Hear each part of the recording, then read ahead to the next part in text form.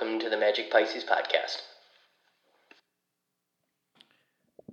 Okay, for the record, the sound is going to be all fucked up for this episode. I actually pulled off a pretty solid editing, splicing, moving job just to get this prequel in or this caveat. So you're going to hear a cutoff here, and then you're going to hear my normal sort of warm up into a very echoey edition of the Magic Pisces podcast. Got a brand new Mac, sorting out the settings and stuff in the microphone and whatnot. Enjoy. Welcome to the Magic Pisces podcast. Before the ayahuasca, before the Check. Magic Pisces podcast. It's been a while. It's been several months. I feel like we live in an entirely new world since the last episode. I can't even remember what the last episode was.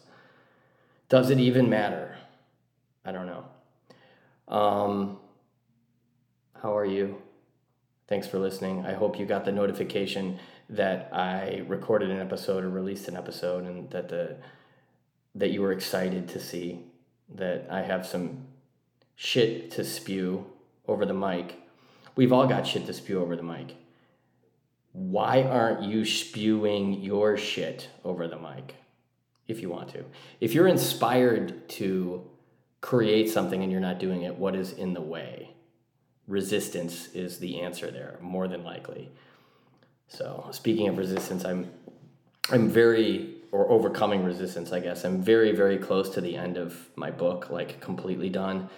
Been working with this amazing editor named Val Irvine. I hope she doesn't mind me mentioning her name. Shout out to Val Irvine, by the way.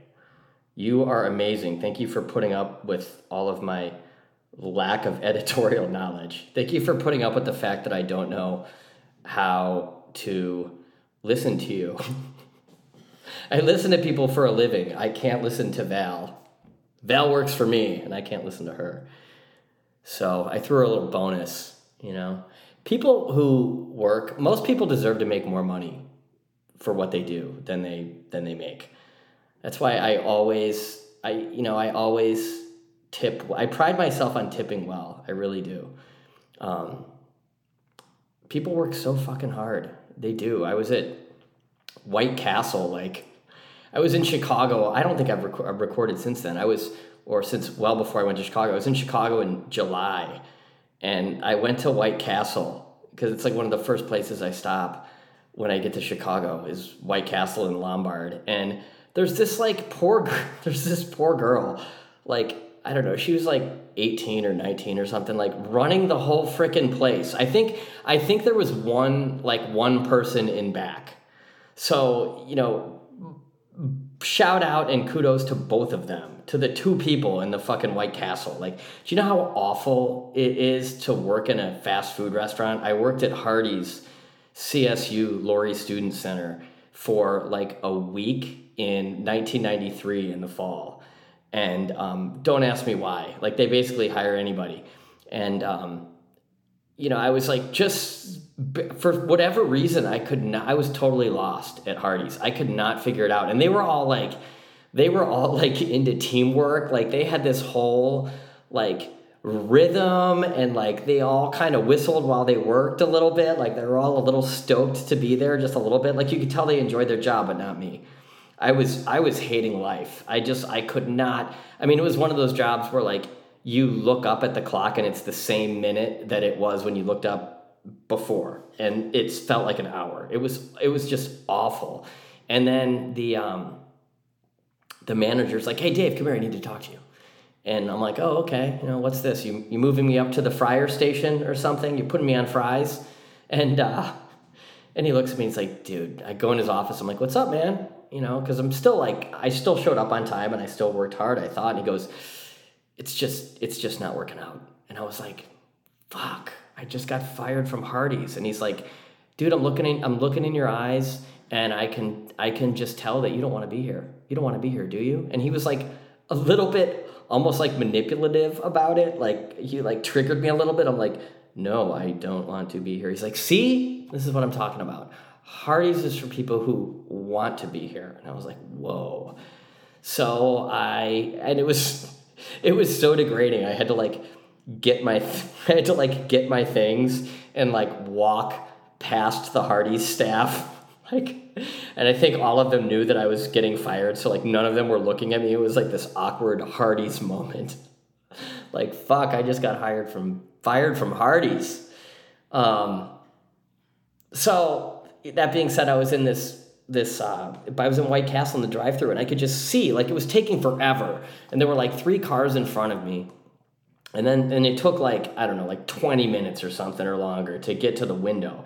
And I get to the window, and here's just this poor girl, like, working her ass off at like 11 o'clock at night at White Castle. And there's like, it's just, you could just tell it's not fully staffed. And I was just like, we got done, like, she finally got me the food, and I was like, do you have Venmo? And she's like, no. And I'm like, well, you should get Venmo because I want to tip you. And she's like, we're not allowed to accept tips. And I'm like, well, you should accept tips. And she's like, well, you need to email headquarters or something. And I was like, fuck. Because I was going to send her $100 because I felt like she deserved it. And we could we could literally start a fucking movement of just give fast food employees, or anytime you see somebody overworked and going above and beyond, throw them $100. It feels so good to give somebody $100 or to throw $100 in a tip jar. And it's not like I'm some rich baller guy at all, but it just feels really amazing. And I've often heard it said that the way to demonstrate humility, a really powerful way to demonstrate humility, is to do something nice for someone and not tell anybody about it, which is the opposite of what I just did, although I was just talking about my intention. Speaking of good deeds that I'm going to humbly brag about, or not be humble about, I do this thing with people, with the homeless people, where like if they ask me for money outside CVS, I don't give them money, but I take them on a CVS shopping spree. And it's an incredibly rewarding experience. Be like, hey, come on with me. We're going to CVS. And basically just get whatever you want. Now, they don't ever want too much. Like, they want, like, Arizona iced tea or, like, Mountain Dew, like a liter bottle of Mountain Dew or Arizona iced tea, or maybe, like, a Starbucks drink, and, like, Slim Jims. Like, not even the good beef jerky, like Slim Jims. And, like, candy, gummy bears. You know, and there's one guy a few months ago, I told him to get whatever he wanted. I even bought him some headphones. And I was thinking to myself, if I buy you headphones, you could very easily sell a pair of brand new headphones and use that money to go buy fentanyl. I knew this. And I was like, dude, you're not going to sell those to buy, meth or something, are you? And he's like, dude, I like music too much. Now, I know how convincing drug addicts are, and how they're so good at lying that they believe their own lies when they're telling them, but I gave him the benefit of the doubt. But I insisted that he get some, like, trail mix, and he was like, dude, you care about my health and shit. I was like, yes, I do. I care about your whole existence. And this is the difference. This is the difference between me and a conservative. I've been accused of being right-wing by a few people here and there. I'm like, this is the difference between me and a conservative. I'm not going to be like, Ben Shapiro, like, oh, I'll get you a job. You can wash my windows and I'll get you a beef jerky. How much? Well, you washed my windows and that only took 1 minute. So that's 1/60th an hour. So I'm going to give you 25 cents. Like, that's not me. I'm just not like that. Like, you could be using, well, I don't give money. But if I did, I actually do give money sometimes. You could use that money to buy drugs, and I don't fucking care. That's on you. So long as you're not, like, stabbing somebody to get drugs, that's a good thing. But I generally will do the CVS shopping spree.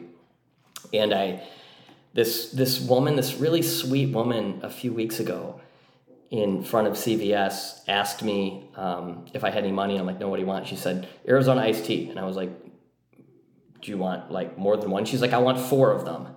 And I'm like, okay, well, what else do you want? She's like, gummy bears. And I'm like, okay, come with me. She's like, no, I need to wait out here. I'm like, okay, whatever. So I go in and I get the stuff and I drop it off to her. And she goes, she was maybe like 30-ish. And you could tell, I mean, she's definitely fucked up, like probably mentally ill and also doing lots of drugs, probably meth. I think she had a little bit of meth mouth. I don't remember exactly, but she definitely had like the pock marks and, you know, she looked a little rough. But you could just tell that she was a sweet soul. She was just a sweet, kind soul. And I gave her the goods in the little, you know, they gave me this like fancy bag, and I gave her the goods and all the air, like they gave me like a bag that holds all four of the Arizona iced teas individually, and I handed her off the bag with the gummy bears, and she said, "Thank you, sir. For this, your name shall be written in the book of life." And I was like, whoa, that is fucking cool. Whatever the book of life is. And I said, "I can tell that you're a really sweet soul." And she said, "I can tell that you're a sweet soul too," or I can tell the same or something. I was like, aw, that's so nice. And my day was made better through giving. Now, I went and posted that quote on Facebook and got a shitload of likes. So perhaps that wasn't truly humble, but I do plenty of these things. I love to talk to the homeless people. Sometimes they're just all ornery. Like there was this woman down in Santa Monica over Thanksgiving, and she asked me if I would buy her some McDonald's, and I'm like, yeah, sure. Like, what do you want? McDouble, 2 McDoubles, and she like, I can't remember how it went down, but I offered to buy her like a substantial amount of food, and it just wasn't enough. She just like wasn't grateful at all, and I'm like, well, that's the reason you're sitting here on a park bench, lady. So whatever, because sometimes they're just not always that cool. I actually did give this woman about $10. I gave her $10 in cash, and I was on my One Wheel toy, my electric skateboard One Wheel, which it's such an amazing product. This podcast is brought to you by One Wheel. They aren't paying me anything, but it's one of the greatest inventions of all time, I would argue. It's just a straight up adventure machine. The thing is so fun. But I take it out at night, and I take it all over Oceanside, which has, you know, Oceanside, California has some rough parts for sure.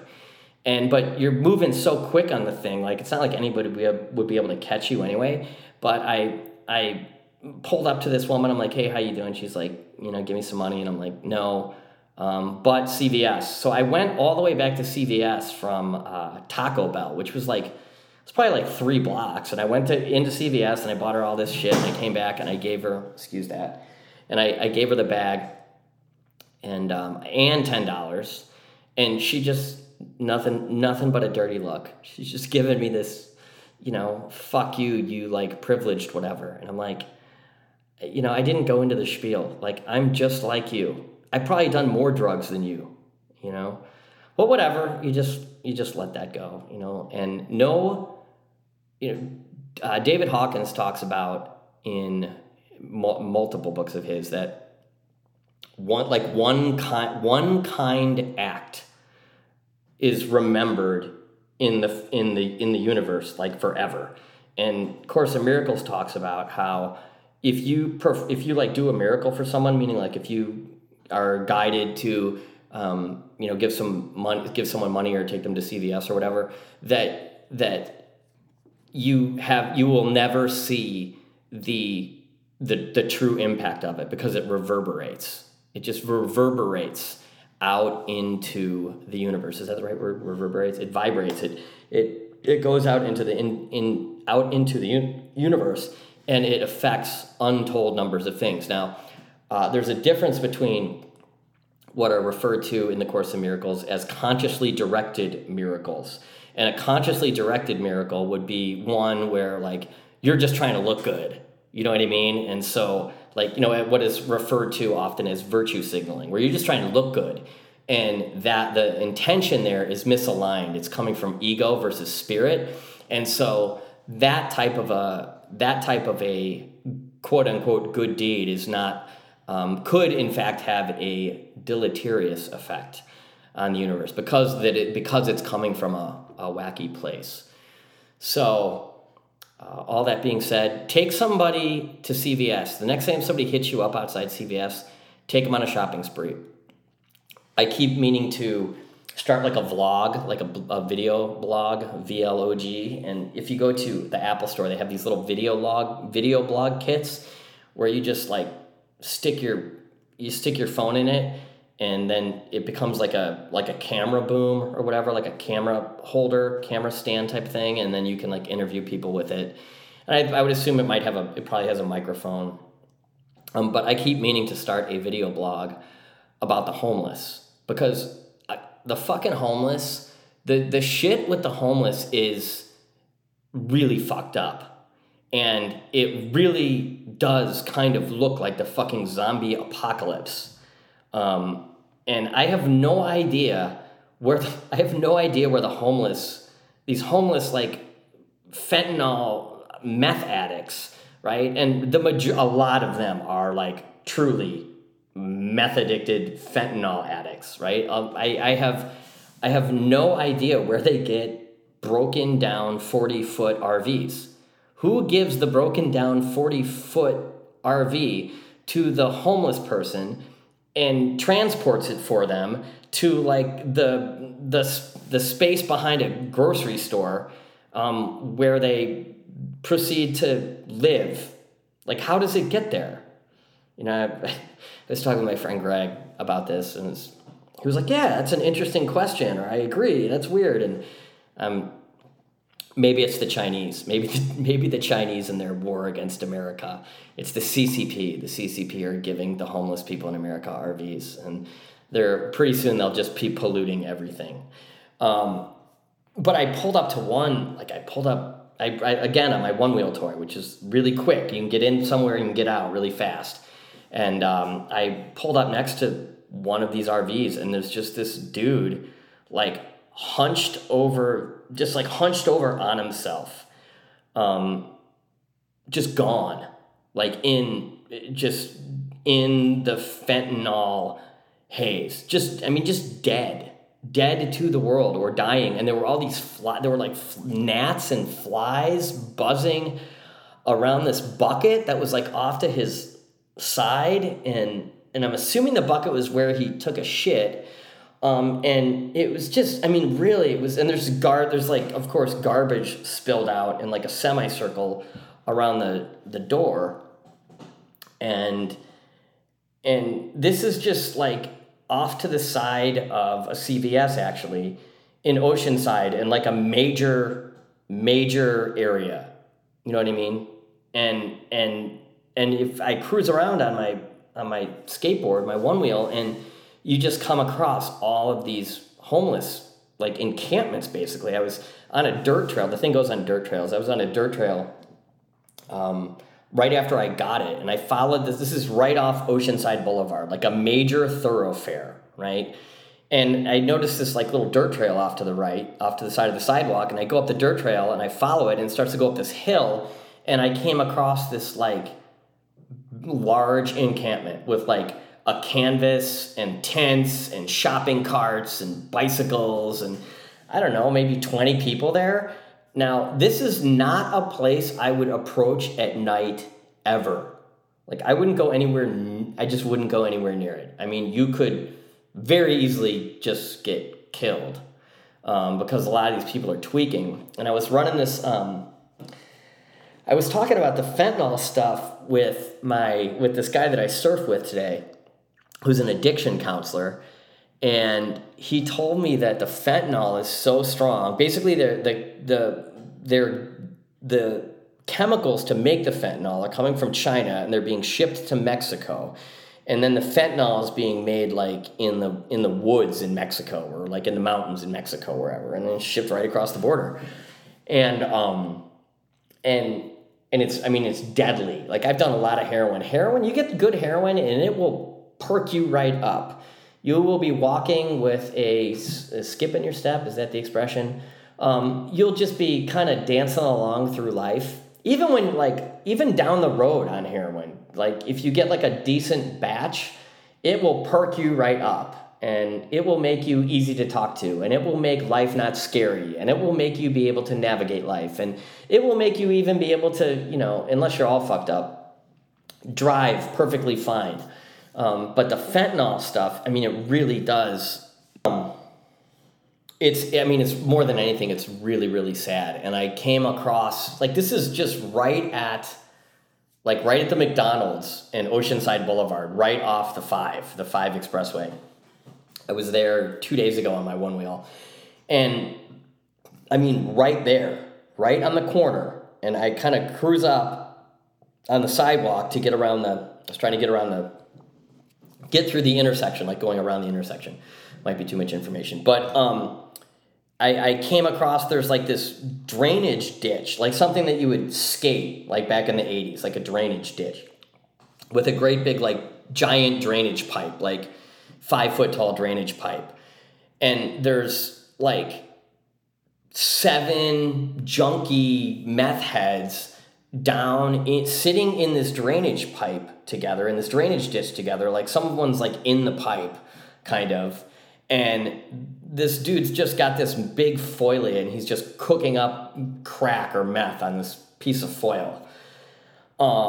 And there's needles everywhere. I actually posted a picture of it on Instagram. You can see it. There's needles everywhere, and it's just like graffiti and chairs and just all this junk and like razors and like belts, and they're all just like kicking it. They're all just hanging out, and I'm just like watching them all, and I'm basically staring because I'm just like, I'm in awe of it. And then this, one of them looks at me and like kind of cops an attitude, and I'm like, you are not people I'm going to fuck with at all. And I just one-wheeled it the fuck out of there. I was, you covered more ground than they probably walk in a year, so I wasn't really too worried about it in a couple of seconds before they cover in a year. So I wasn't too worried about it, but it was just so sad. And, I've been very guilty of picking on the media. It's like this, you can only run from this stuff for so long. Like, the truth now is just getting right up in people's faces. It's undeniable. There's where I used to live in Chicago off Toohey in Rogers Park, there's now a tent city that's popped up. So these fucking tent cities popping up everywhere. And, I would assume you get a bunch of people living together, and there are going to be people within that community, which it is a community, who are, perhaps authoritarians or perhaps mayors, so to speak. And I was watching this YouTube video about this camp they were moving in. I think it was in Seaside, Oregon, actually. And they were like interviewing the mayor of the tent city. And the thing is, though, like, where the fuck are they supposed to go? They're like clearing out this tent city, and the mayor's like, he's like, well, I mean, where are we gonna go? And they're like interviewing this one guy who's just seemed like a normal enough guy, and he's just like, yeah, I lost my job and this is my home. He'd been living there for like 2 years or something, and they finally decided to move him. Like, where in the fuck are they supposed to go? Like, for real, like, another place, set up another tent city. And there's just so many of them now that what the fuck are you going to do about it? What the fuck are you going to do about the 40-foot RV parked behind Jewel Osco? You know what I mean? Or parked behind CVS or over by Dunkin' Donuts. What are you going to call a tow truck and move it? Where are you going to move it? And then, like, is a junkyard going to take it? Like, and so there's just shit starting to, like, litter the parking lots and side streets and frontage roads, and it's just really fucking sad. And I do not know if we're capable of, it would take a spiritual revolution as a country to fix these problems. And unfortunately, there is very obviously going to be a shitload of crime associated with this, because you've got people who have no money, and when people don't have money, they go and commit crimes. And when people get all tweaked out on meth, they are very likely to become psychotic and violent. And that is an incredibly valid concern. for the average citizen anywhere to have. It just is. I mean, as a person who, I was never homeless, right? But, excuse me, I wandered the streets of the west side of Chicago looking for drugs. And I just understand the mindset that comes along with that.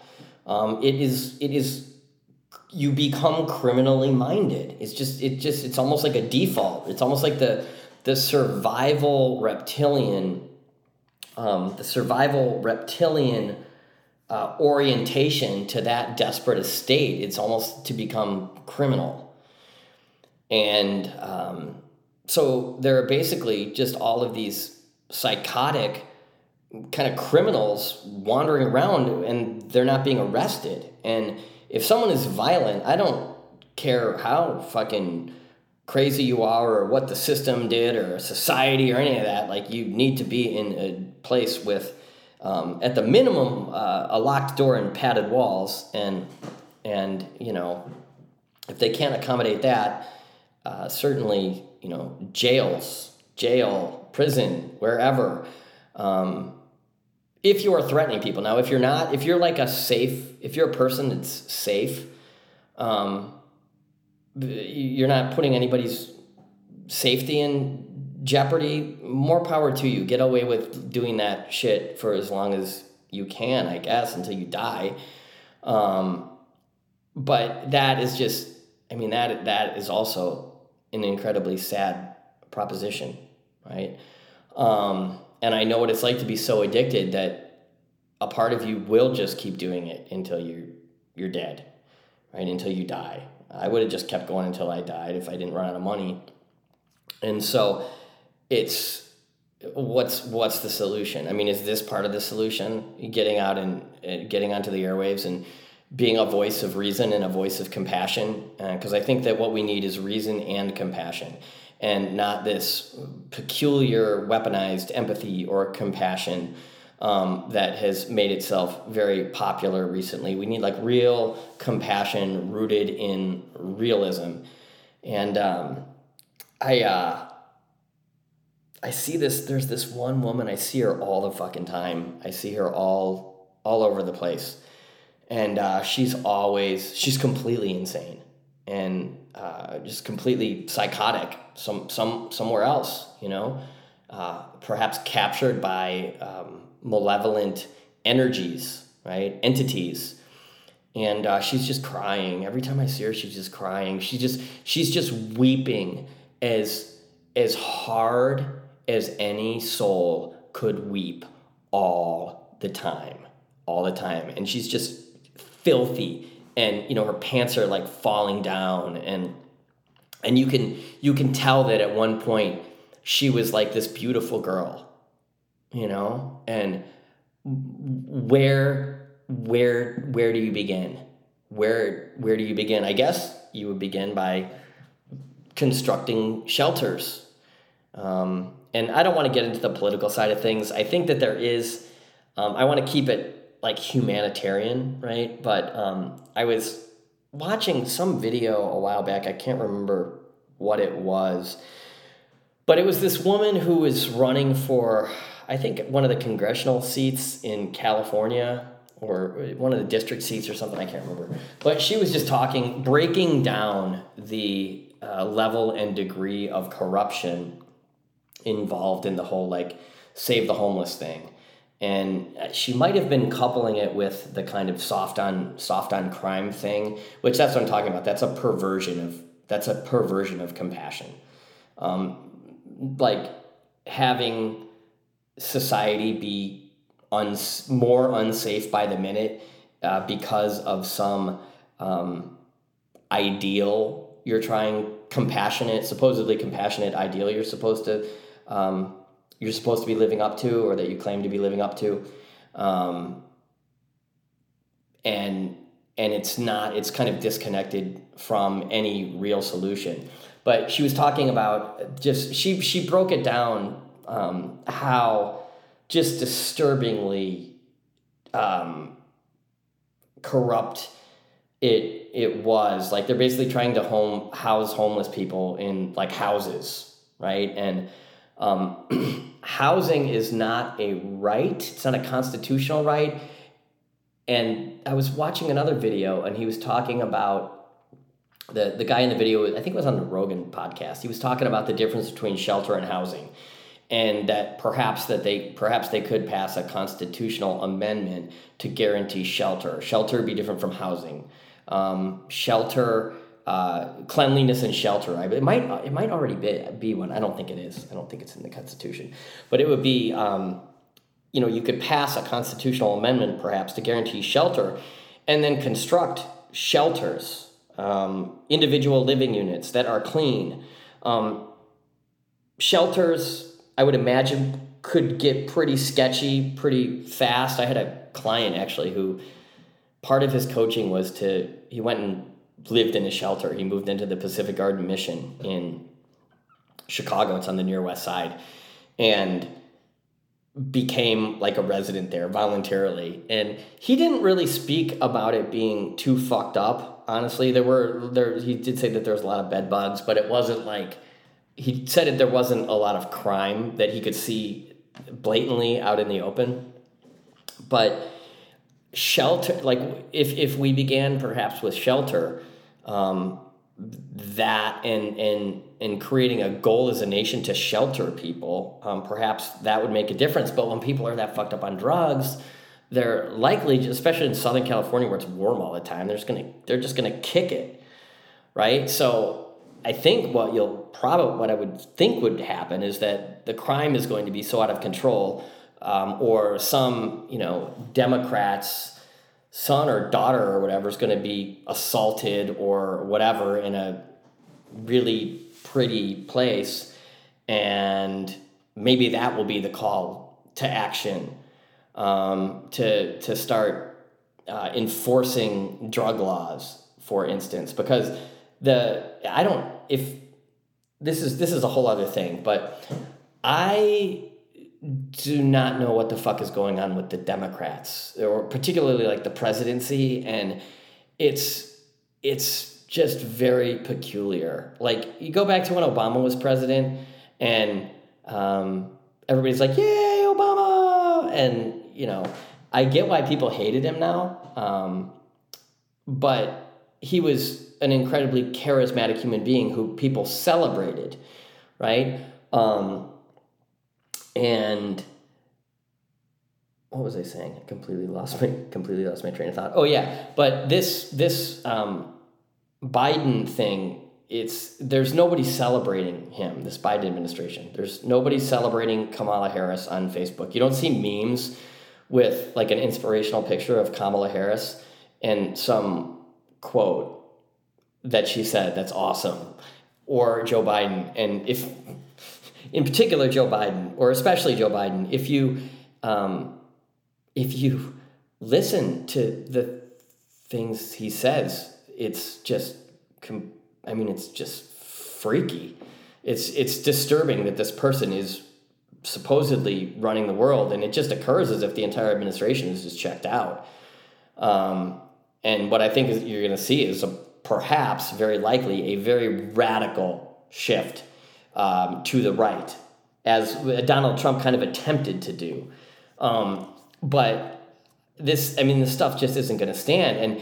And when the shift to the right happens, which again is just a hypothesis or just a theory, then you're going to have, like normal, chill, kind of responsible hippie, like stoner people who take like mushrooms, right? Now they're all suddenly going to be having to worry, because perhaps drug laws are now a thing, and perhaps you're not a danger to society, but you got pulled over and now you get 20 years in prison for, a half a gram of mushrooms or something. I'm kind of exaggerating to prove a point, but it wouldn't surprise me at all if you see this sort of thing happening. Now,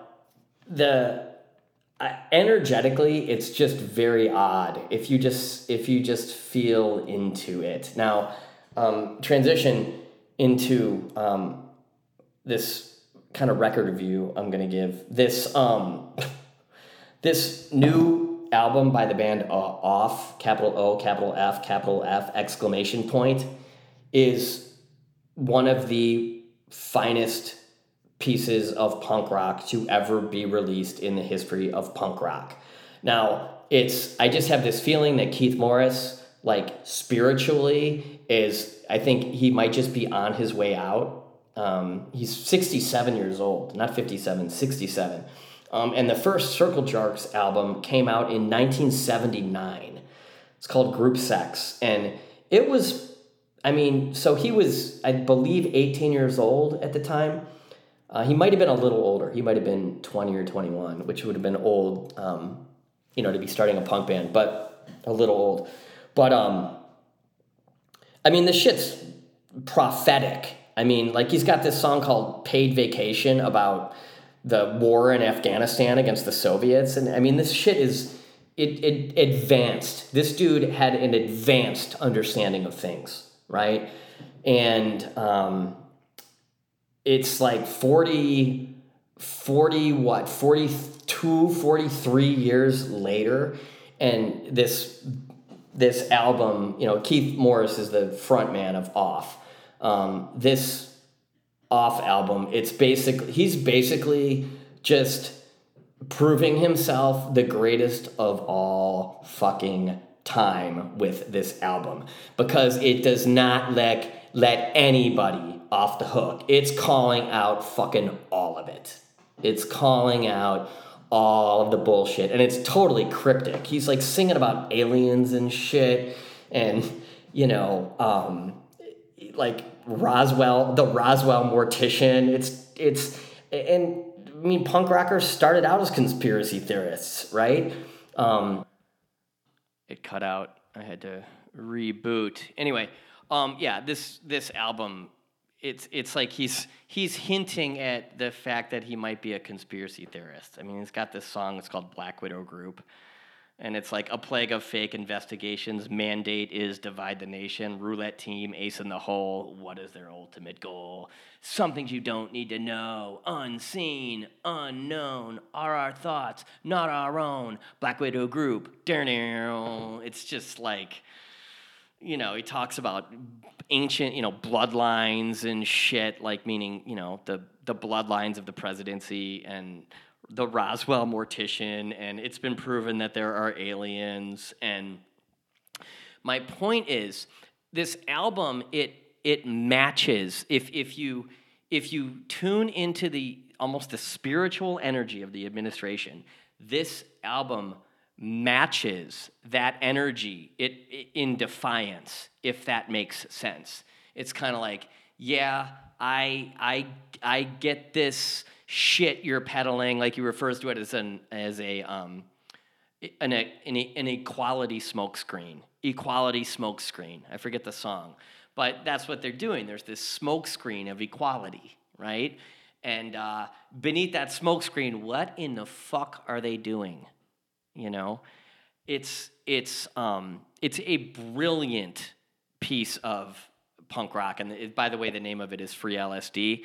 And if you buy the LP, the vinyl, the lyric sheet is printed out on a giant sheet of acid. So how cool is that? So I think what happened is Keith Morris, right? One of the godfathers of punk for sure, probably the godfather of SoCal punk at least. I think that him and the guitar player, whose name is Dimitri Coates, I think they like went into the desert and like dropped acid in a shack somewhere or something and made this album or wrote these songs. It's just got that feel to it. It's like it's subtly psychedelic, very subtly, but it's punk as fuck. And the other Off albums are great. The first, I think there's 3 other albums. They're all really good, but this one is like totally next level. It's one of the greatest works of music in general of all time, easily. And arguably, I would put it right up against the early Circle Jerks shit. It's almost like it just occurs as if it's like his final thing. This is like my final opus or whatever. I actually sent him I'm Facebook friends with him, and I sent him a message, and He's incredibly grateful. He's just responded with "Thank you so much for saying that." I told him, I'm like, this is the only punk rock left. I mean, punk rock deteriorated. Like punk rock during COVID turned. This is my impersonation of punk rock during COVID. Ba-bum, bum, bum, bum, bum, bum, bum, bum, bum. Let's get vaccinated. Ba-bum, bum, bum, bum, bum, bum, bum, bum. Nothing to do, nowhere to go. I want to get vaccinated. I mean, it's just too good, right? And this shit is just furious. It's just the most fucking furious shit. I was waiting for someone to come along and to put words to the fucking fury I was feeling. And it's interesting to see people like Keith Morris, prolific, hardcore punk rocker, really quiet during COVID. You know what I mean? I also saw this thing with him and Jello Biafra, the singer of the Dead Kennedys, at a recent like punk event. I think it was Punk Rock Bowling, and they were like on the stage. It was like a panel discussion. They're like asking them punk rock. They're like asking them questions, and somebody asked them about cancel culture. And, you know, they both gave these kind of cryptic answers that were, you know, maybe they were a little scared to tell the truth. Because now, you know, if you call that shit out, although it's less now, but you're branded a racist or a transphobe or something. And that whole thing with I have a friend who's a good friend she's been teaching in Chicago public schools for 17 years. And she says the sex stuff that the fucking kids are doing is beyond disturbing. So there's just this very peculiar energy to that whole ideology, gender ideology stuff. There just is, and you can only pull the wool over the people's eyes for so long, and that's like one of the things he says in the album. It's like truth cannot be stopped. I mean, I just want to play the whole fucking thing for you, but check it out. Free LSD by Off. It's fucking amazing. I've talked for a very long time, so thank you so much for listening. I hope you listen to the whole thing. Go out and get Free LSD by Off. Go take someone on a CVS shopping spree. Question authority. Please, by all fucking, just by all means, question fucking authority. Before I wrap up, I've been reading this book, The Gulag Archipelago, by Solzhenitsyn. It's just this first-hand account of this guy's 8 years in the Gulag. It's not just the 8 years in the Gulag, his 8 years in the Gulag, Soviet Gulag, but it's just how the entire thing was orchestrated by the Soviets, and it was orchestrated in such a way that people just started telling on their neighbors to preserve themselves. And Jordan Peterson, you know, he cites Solzhenitsyn a lot in a lot of the fury that he finds himself living. He finds himself living inside a furious rage often. And you know, my friend Greg, I think we disagree, Greg, a little bit, because I think that if perhaps you saw the things, I get his fury. I get his fucking fury. And you know, when I start, you know, I listen to conservative stuff because you're getting a point of view that owns that it has a biased point of view, and you're often, as in the case of Ben Shapiro, like you're getting a very critical analysis of the mainstream media. Like, this is what they said. These are the facts, and based on this, and you know, I'm completely paraphrasing and oversimplifying, but there's this. You're outraged. You become outraged, and there are things that you cannot unsee. And so I understand a person like Jordan Peterson's rage, and you know, I don't think it's crazy fucking things have happened on planet Earth. And I don't think that we have evolved enough as a species to move beyond them fundamentally, like mass genocide. Because the Gulag Archipelago, it's actually 3 volumes. I mean, it makes what happened in the Holocaust look like, I mean, like nothing. I don't want to say like nothing, right? It's still the Holocaust, but there were way more people killed, way more. So anyway, go out and do something kind for someone. Don't tell anybody about it. Talk to you soon. Bye. Before the ayahuasca, before the clear blue skies, and before the great awakening, there were demons disguised as angels in shiny foily packets containing China heroin. The cheapest vodka bottles, the filthy escapades, my morning hustle on the train. And the angels watching over me, the God that I could never see as I wandered alone through city streets. And the whores were my friends. The hookers and the junkies and the other deviants. They beat me to submission till I cast aside my demons, and that's when it came shining through dusty blinds in a dim lit room, and I saw the light. I saw the light. I saw the light. I saw the light. It was that sweet, sweet, sweet, the sweetest of surrenders. Sweet, sweet, sweet, the sweetest of surrenders. Sweet, sweet, sweet, the sweetest of surrenders. Get it any way you can. Get it any way you can. And I don't need no motherfucking Bible to show me the errors of my ways. But may God bless you if you keep one by your bedside. I hope it gets you to heaven one day. I hope it gets you to heaven one day. I hope it gets you to heaven one day. And I ain't gonna argue with no atheist, because my truth is my truth is my truth is my truth is my truth. And it came shining through dusty blinds in a dim lit room, and I saw the light. I saw the light. I saw the light. I saw the light. It was that sweet, sweet, sweet, the sweetest of surrender.